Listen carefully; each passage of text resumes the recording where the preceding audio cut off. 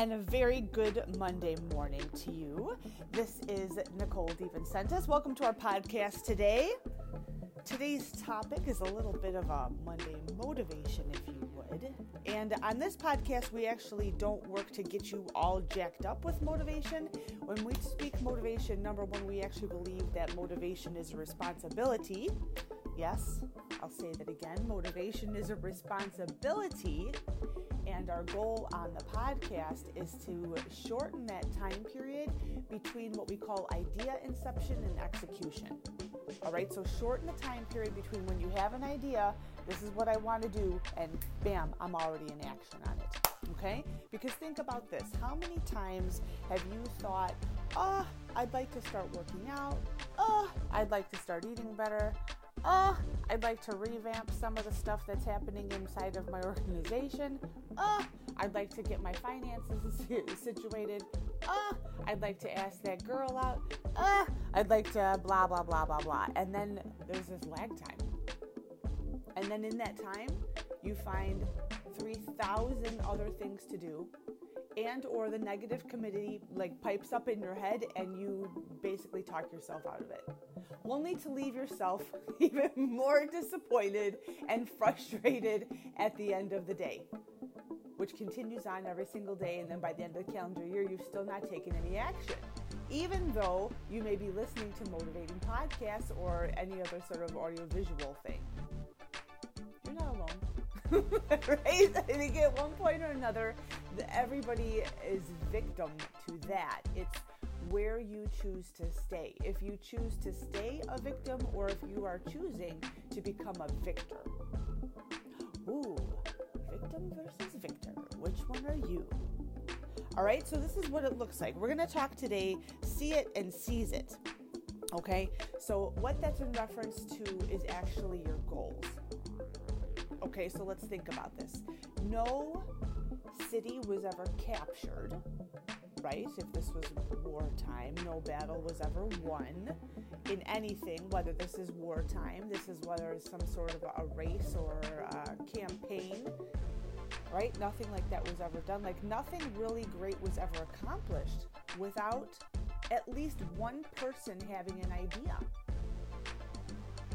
which then became a goal, which then required people to implement a plan, and they took massive action until they got what they wanted.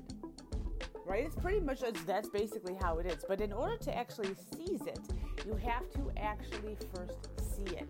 Because the one thing that is true in all dimensions is that your body will never go places that your mind has not previously traveled.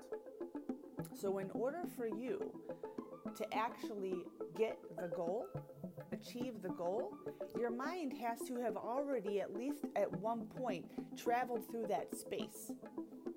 And the more often you visit that with your mind and the more real you can actually make it, actually the easier it becomes to move in that direction. This is going to tie in a little bit of what we've done with our earlier podcast in terms of your subconscious mind and how fun and cool it is to use that as the leverage point to train your brain into what we call a state of expectancy. What? Back the bus up. All right, so where do we even begin? This is a giant topic.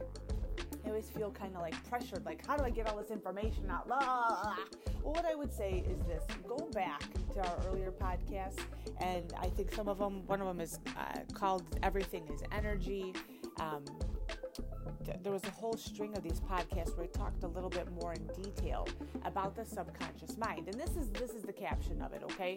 So you sitting here listening to this, all right, we're just going to talk anatomy, if you would, of the body, a little bit about the brain, and how you can actually use it to change your mindset so that the push towards your goal isn't a struggle. Doesn't mean you're not going to have obstacles, but it's not going to be like you have to convince yourself to do it. And it seems so hard. We want to make it easy. We want to make things easy, right? We want to make them simple so that you're in flow. Okay, and here's what you need to know. That you sitting here listening to this podcast, you're using what we call your conscious mind. Wherever you are, or maybe if you're walking, you're sitting, you're walking, you're standing, you're driving. You're listening. You're aware of this, okay? That's your conscious mind. Even though you may zone out from time to time, like you're aware that you're living. Okay, you're aware of your surroundings somehow. You're aware of the fact that you're drifting off into la la land. Like, that's using your conscious mind. There's this really cool dimension of your brain called the subconscious mind, and it's not a structure in there. It's just, this little place, if you would, that is one of the strongest programming portions of your entire brain. And it's actually the portion that people who have achieved massive success will train, sometimes even unknowingly, in order to reach their goals exponentially. Okay, so this is what you need to know. This subconscious mind, is like a super receiver. And anything that comes in through your senses, especially what you see, especially what you hear, your subconscious mind takes in an incredible amount of information. It's very, very sensitive to that information. But here's the thing, it does not know the difference between fact and fiction. It actually believes everything that you allow into it. Okay, so this could be something good, like if you surround it with positive information, right? Stuff that's growth oriented and just like being around happy, peppy people, or just, possibilities and, talking about the future and talking about how change is possible and whatever genre this is in, it's that positivity.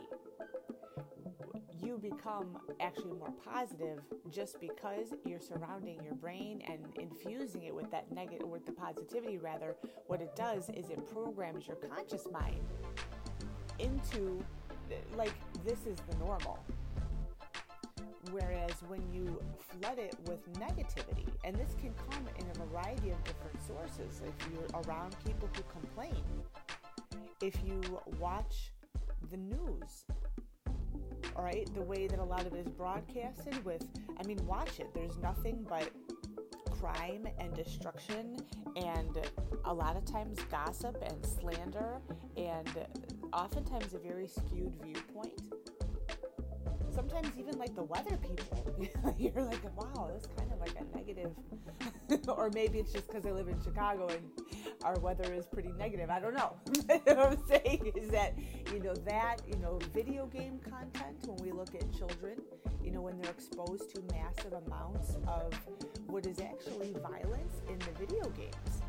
And I think we're just so immune to it, we don't necessarily classify it as that, but shooting and killing and people exploding and going to get, people, like that starts to program, or certain types of music, where killing people is glorified, drugs is glorified, sex is glorified. That becomes your normal. It starts to program your brain.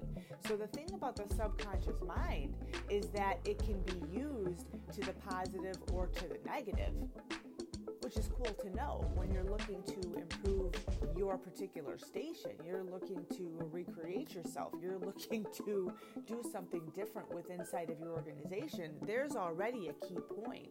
It's what are you allowing into your subconscious mind, or what are you introducing to your organization? Right? This is what I've learned, that I used to do a lot of training in the fire service, and please hear this message correctly. I love those individuals.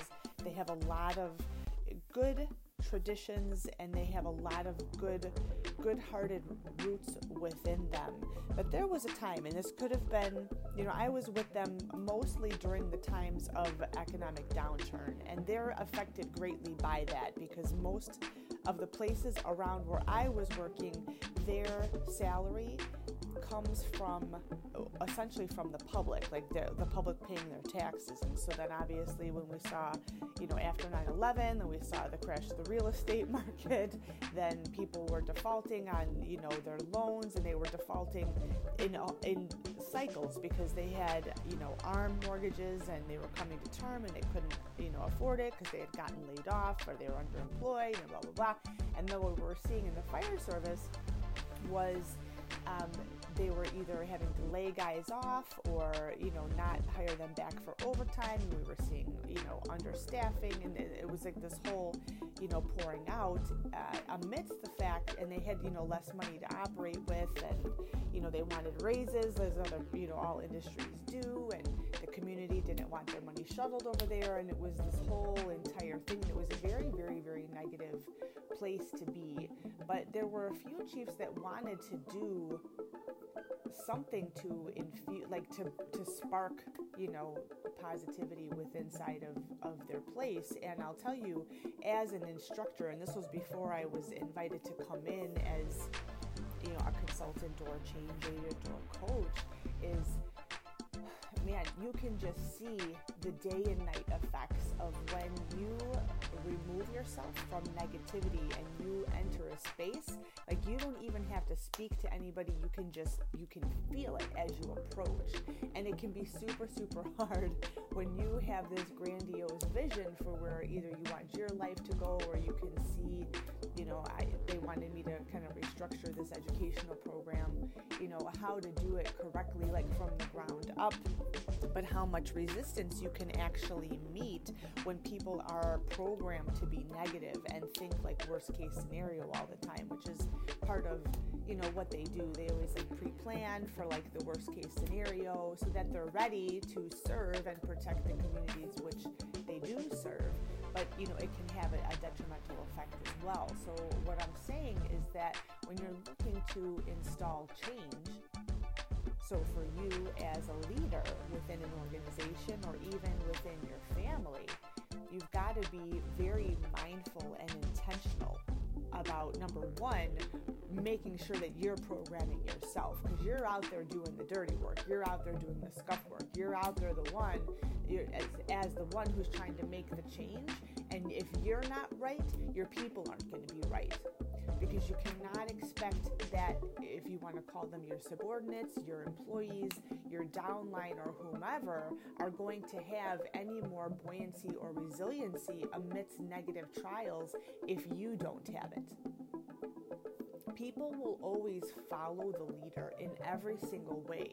If the leader executes quickly, the team executes quickly, as long as you have the right people on the team. Okay, and we talked about that in one of the earlier podcasts, Know Your Players. Oh wait, I think that was the one that got cut off. I think so. All right, well, more information on that later. Here we go, post-it note up things to do. But in all things, that your team or your people follow your cadence. So if you are positive, typically just by who you are and the actions that you take and probably what you eat, and if you work out, and how you mitigate stress, and how you command your emotionality, and how you are buoyant and resilient in the face of adversity, your team watches what you do, and they in turn become the same. Now, when you are building out that infrastructure of your organization, all right, so let's say you started a company and you did the hard work. You went out into the jungle, you cut down the vines, you chopped down the trees, you leveled the land, you pulled up the weeds, you cut out and, shaped up like the framing of this building that you want to build, figuratively or literally.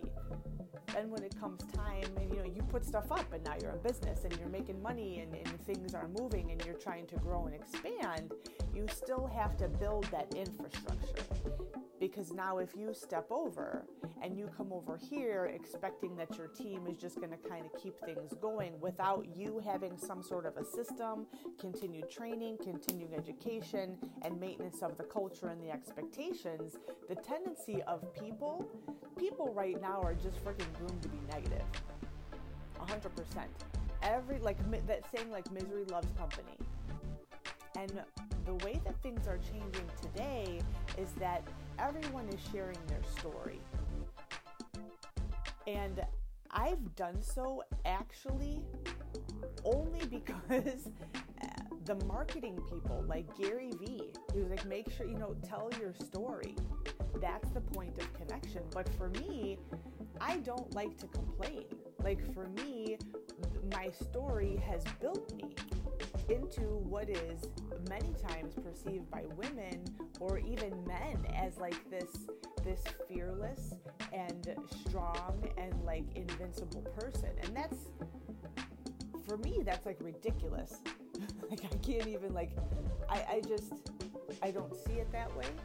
I may have accomplished certain things, but I live with myself every day, and I always have more goals, or I'm really my harshest critic, that even though I may do this, I turn right back around and I will punch holes in my performance, punch holes in all the mistakes that I made, and I swear to God, like that's how I operate. So I don't believe in complaining, and for me, droning on and on and on about your history or this struggle or that struggle, I'm more of a person that I prefer, like if this is how I view it, if your position sucks, and I don't care what space you're operating in, if you're unhappy there, you do something about it and get yourself the fuck out of there.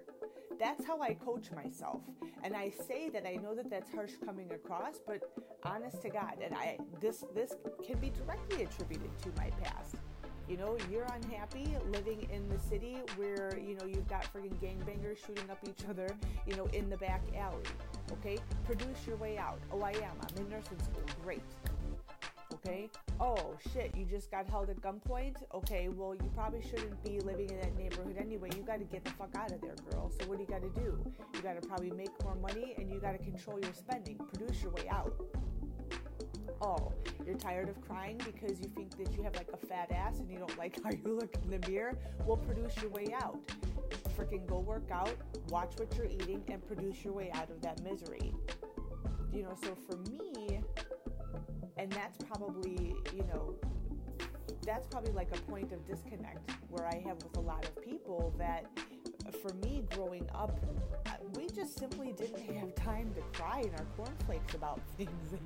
I think, when you're growing up and you are in survival mode, or even as an adult, when you're in survival mode, you don't have time to cry about it. You just, cry if you gotta, but then, you gotta pick yourself back up because the rent is due, you gotta go get groceries, or you can't be addicted to the struggle. And that's actually one of the things where I do have some concern about this whole story sharing, is that I know that a lot of people want to find someone to connect with.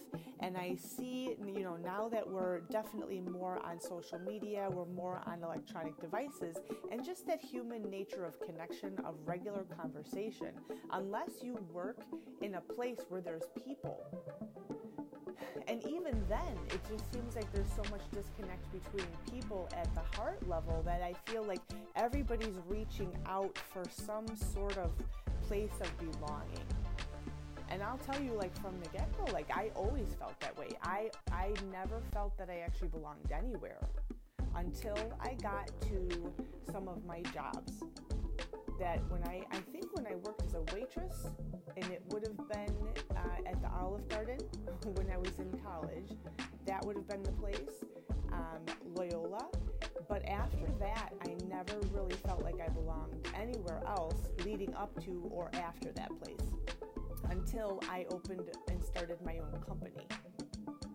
And that's sort of a walk when you're by yourself. So that was like my normal. And I remember that was my pain point. That was what I always cried to my mom about. And it must have been really hard for her to receive, because I'm her kid, and here I am telling her that I don't feel like I belong, and she's, doing everything that she can to, I'm her daughter, I'm part of the family, but I didn't feel that I belonged there. Do you know what I'm saying?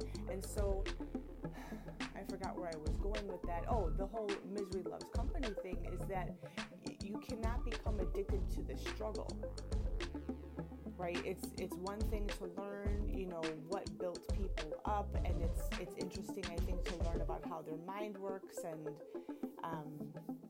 I remember when I was reading, it was a biography about Steve Jobs, and there was a lot of parallel between how he thought, as reported by, these different people in his life, and how I thought. And that was actually, I remember that I was reading that and thought, wow, okay, I'm not the only person who feels like this. And so there was that sense of validation, but it was fleeting, I guess you could say. I guess I didn't feel like I was the skew on the bell curve anymore. There was more probably weirdos like me. But aside from that, it always comes back to you still have to have goals for yourself.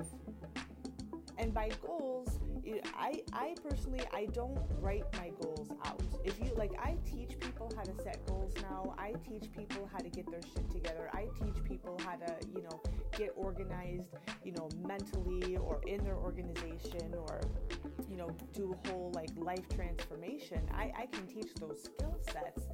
But when I personally set goals and do my goals, review, I don't get out a piece of paper and look back and say, oh, this is what I did and this is what I'm doing.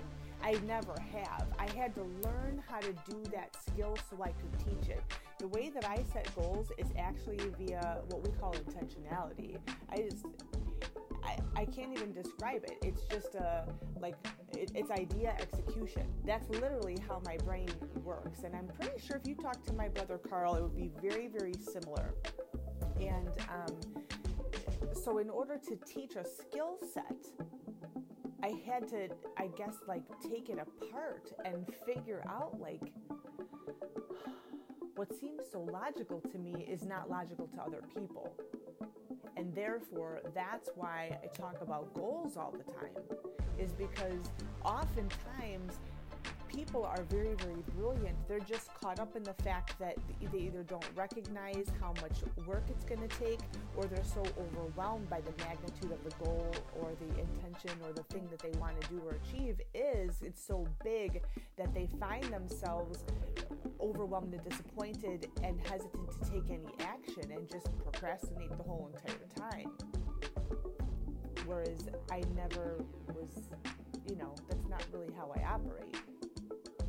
And so for me, there was a big learning curve that had to go into place, but it comes into the fact, in order for you to actually seize your goal, you have to see it.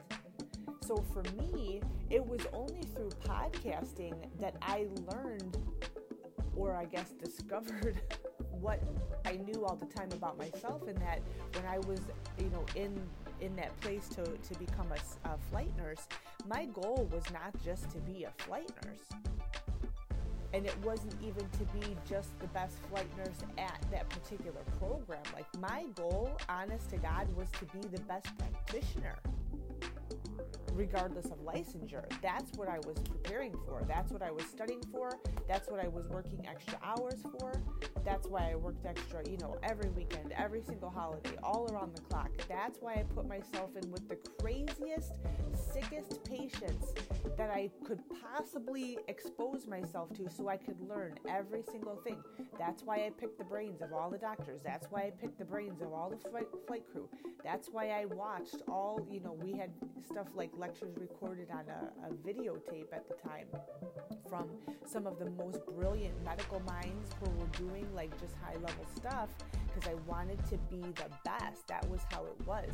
But before I ever even got to that point, I'm telling you, there was two things that I could actually visualize so clearly in my mind. One was putting the flight suit on. Before I ever put one on, I did not put a flight suit on until my first day, which was actually 6/6 of 06. 666, right? You want to talk about how much freaking religious paraphernalia? I had 12 rosaries I had to stick in the pocket of my flight suit because it started on 666. It's so funny. But I'm telling you, the second I put my leg in the flight suit, it felt normal to me. My mind had already traveled through that space so many times that I could feel, when you put pants on, you can feel the weight of the pants and the friction of the material on your skin. I could feel it. So for me to put that thing on, even though it wasn't customized or tailored to me, it fit like a glove because it felt like it was supposed to be there. And then therefore, me transferring into that role was not that big of a stretch because it was so freaking real to me. And all of the bullshit that I went through to get into that spot, and again, I want to remind you, like, I went back and I call them tours. I was with them on 3 separate occasions, all 3 of which were during times when the program was just in incredible turmoil, and they wanted somebody who was going to be able to make order and operate at a high level amidst all of the chaos. It wasn't just clinical expertise. Again, there we go. It was organizational leadership right there. That it was because of where I had seen myself with that goal. I had visualized it. The difference is that I didn't romanticize the vision. I saw it. I let myself experience it. I let myself feel the feels of it, but you have to snap out of it, and then you've got to get into execution. So then here comes your plan. What are my goals? Okay, this is what I got to do. I know that I need to have 5 years, 3 to 5 years of critical care experience. Okay, well, what does that mean? Well, that means now I work in cardiology. I got to get my ass down to the emergency room or to an ICU so that I can get over to the helicopter. Okay, great. I got to have pediatric experience. Well, how am I going to do that? Well, if I go to the ICU, I'm not going to get peds experience. I got to get down to that damn ER. Okay, I got to have OB experience. Well, how am I going to do that? If I go to the ICU, I'm not going to get it. I got to get down to that ER. So ultimately, it was looking at what did you need to do in order to get that goal so you could live the vision. And then you put that intention out there. Now, I always liked ER. I liked the show. ER was a show, and I liked that fast pace, so I knew I would work there at one point, but there was a state of expediency, like urgency behind it. Like, I needed to get down there. And fortunately, so I knew I was going to go. I didn't know how I was going to get there, but actually what happened was a friend of mine ended up transferring down there before I did, and she spoke to the manager, and next thing I know, I'm in the manager's office, and she's inviting me to come down. At a time when new graduates we weren't accepted down there readily. So I think I went down there after 18 months of becoming a nurse. What I'm saying is you put the intention out there. That's what that is. It's a whole different level of goal setting, but it's intentionality. And now it's not just like you have this willy-nilly goal, which is kind of like a resolution. This is what I'm going to do. Like, this is my intention. My intention is to become the freaking best practitioner. Even though I tell you I didn't know that's what it was until later in the game. But that's honestly the program that I put myself on. And then once I was down there doing my whole, okay, what's my strength? What's my weakness? My weakness is neuro. My weakness is peds. My weakness is trauma. My weakness is OB. Girl, you got your work cut out for you. Get to work. Pick up as many shifts as you can on the busiest shifts that you can and freaking work your face off.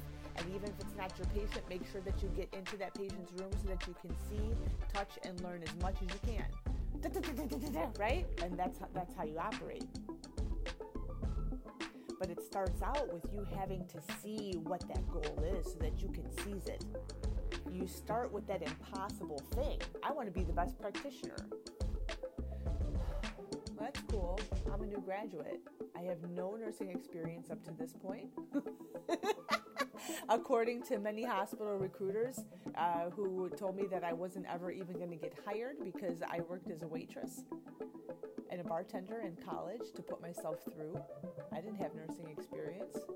Got into the nursing industry at a time when nurses were being laid off. Like, nothing worked in my favor. Do you know what I'm saying? What I'm telling you is you have got to, so the motivation is a responsibility. You're having clearly defined goals. You're setting intentions on what it is that you're going to do. You're responsible for that. Nobody is going to hold that in front of your face. It comes to you. You've got to be the one. This is what I'm doing. I have no idea. When I went away to college, away meaning like from the suburbs of Chicago down to the city of Chicago, but I elected to stay close because, again, my stepdad was sick, that I had no idea how the F I was going to pay for it. None. I applied for financial aid, and I had actually, I lived with my mom. My dad had always paid child support, but then that caps off when you're 18 years old. So there was never expectation for him to pay for college. So when you apply for financial aid, he wasn't going to be contributing to my educational fund at that point. It was going to be me, but I didn't have a credit history, so I didn't qualify for loans. It was such a weird system, that whole financial aid thing. So you're making all these calls with the bursar's office, and I qualified for numerous grants because, my family that I lived with, my mom and my stepdad, we didn't earn a lot of income. So I was awarded different grants. And what happened, I don't even know how this happened. Somehow, the bursar's office found out about my dad. I don't know how that happened. I to this day, I don't even know. And what they did was they worked his income into my, whatever you call it, into my case. And then all the grants that I had were actually taken away because they made the statement like, well, here's your dad, you've got to pay. And they don't listen to, he's not going to pay. I don't know how this ever even came to be. All I know is that I got a letter, suddenly, like from the bursar's office, and then they address it to the student on top of it. So when you're like, 18 years old, oh my God, and it's your first week away at school, and you're under the presumption that, you've got this semester, on lockdown because you've gotten all these grants, and then 1 week in, all of a sudden you get this bill for whatever it was, tens of thousands of dollars, whatever it was, or $6,000, I forget, it was such a long time ago, and like you've got $200 in your savings account, like you're like, oh! I can't tell you like how many times I called my mom at home, just bawling like, But what I'm saying is that, you get in there and then you take that blind leap of faith, and then, fortunately, my mom, obviously being an adult, was able to, at that time school loans were different, and she established a relationship with one guy who handled student loans at one particular bank, and, we marched each semester out after that. But the point of the matter is that when you commit to something, like you commit with your full entire ass, you don't know how you're going to do it, but you still have to see yourself at the end. It's always like navigation starts with the end in mind, and then you work it backwards. All right, so for me to graduate, I'm thinking, what do I have to do academically? And now all of a sudden I'm having to think of like, what do I have to do financially to achieve that? You know what I'm saying? So you're wearing two different hats, and you're always having to work it backwards. Okay, well now I can't live a life like the rest of the college kids. I have to get a job, and I'm not going to be able to live inside the dorms. This is like way too expensive. Now I got to get an apartment. Well, I can't afford an apartment by myself, so now I'm going to get roommates. Okay, great. So now I've got 3 roommates, but inside this system here, like nobody knows how to pay bills, and so now we got to divide the bills up, and now like, so you figure out how to work it out, but you have to have like that end goal, and that has to be something that you hold inside of your heart and inside of your mind all the time, and you're constantly assessing your progress on the way towards it. Enter the timeline, like how expedient are you moving through this thing? It hurts worse if you go too slow. That's why I'm about idea execution. I believe in firmly well thought out plans. I believe you have to have, systems in place, and you have to usually allow for more time for training your people, to get things and all the kinks worked out of it. But at the end of the day, you want to have things simple. You want to have, a plan and an organized, systematic way of doing things, because time is of the essence. Time don't wait for nobody. But that's what I'm saying. Like, you've got, in order to seize it, you've got to see it.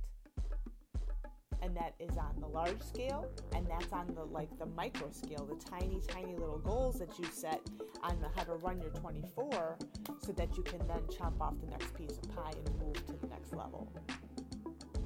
Right? So visualize what it is that you want. Like, here's where it's cool. All right. So here's how you break this down. Okay. And then we're gonna break out for the day. This is the importance of you having a vision on what it is that you want. Okay. So instead of us just getting all lofty out into the flowery of like, you got to have a vision. You do have to have a vision. All right. You've got to be sure that you can see that thing so freaking crystal clear. This is where you bring your senses into the case, okay? Make sure that you see it, you smell it, you taste it, you touch it, the people are there, that you feel the feels, everything that's involved in your goal, all right? Now you have emotional investment in it. This is where your subconscious mind becomes so incredibly important, because now not only are you going to flood it with positivity of the things that are going to support your case for why you can do this. Now you have emotion, okay? The subconscious mind does not know the difference between fantasy and reality. So here's where you can start to train the subconscious mind, which then trains and programs your conscious mind, is now if you see this vision and you're visiting it over and over and over and over, and you're letting yourself have those emotions over and over and the emotions of good, the emotions of achievement. What does it feel like to have that much money in your account? What does it feel like to have that family, the family dinners that you want? What does it feel like to have this organization that impacts the world on this level? What does it feel like to be a world traveler? What does it feel like to buy your first car, brand new, that is, a step above just, economy level? Like, what is this thing for you? What does it feel like to have a circle of friends who actually applaud you, when you have your victories, and not be surrounded by bullshit and people who are trying to pull you down? Like, what does that feel like, right? What does it feel like to fly high like that? Then you keep on visiting that. Now you have continuation of that goal is in front of your face. You have continuation of those emotions are flooding you. And guess what? This is like, game over. This is done. Now what happens is that subconscious mind, it trains your brain. Like, this is normal for me. This is totally normal. So even if you feel like you're miles away from the goal, it doesn't matter anymore, because your brain has already been there. It can't be that far. If you can see it inside of your brain, and now you have the feels, that is a powerful dynamic that makes you virtually unstoppable. Then it doesn't matter what steps into the road. You're just like, beep, just run that thing over. It doesn't matter what things are flashing on either sides of the road. You honestly don't even see it. You are so focused forward and almost to the point of obsessed. That's where this becomes. Like, you can see this thing, you can taste it, you can hear it. Like, it is so flippin' real to you that as you're making that progress, it's almost weird, because then you look around at your normal life and you're like, wait a second, this isn't that. And then you jump back on the train and like you're going forward again, because you're just like, wait, this isn't reality yet. I'm not there yet. Bam, there you go. Now to make a sacrifice and work on a weekend, work on a holiday, stay up a little bit later or wake up a little bit earlier, adhere to your nutrition, get in your workouts, whatever it is.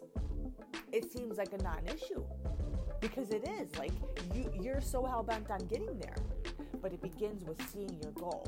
In order to see it, or in order to seize it, that took the momentum out. In order to seize it, you've got to first see it. All right, so your assignment, your challenge for today, should you choose to accept, is to take that time. Okay, take 5 minutes. 5 minutes by yourself. And honest to God, let your mind, give yourself permission to visualize what it is that you want. All right, no caps. Nobody can see in there. And don't just, this will be good enough. No. Take the lid off. Frickin' put everything in there that you would like to have. If you need inspiration, go on Pinterest.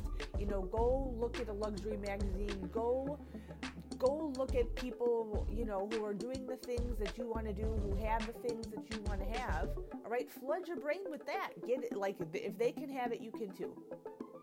Okay? That includes relationships, that includes money, that includes health and fitness, that includes everything. Okay? There are no limits. It's only you. You're just the lid. All right? So it's time to take your cement shoes off, all right? And let's jump in with our whole ass.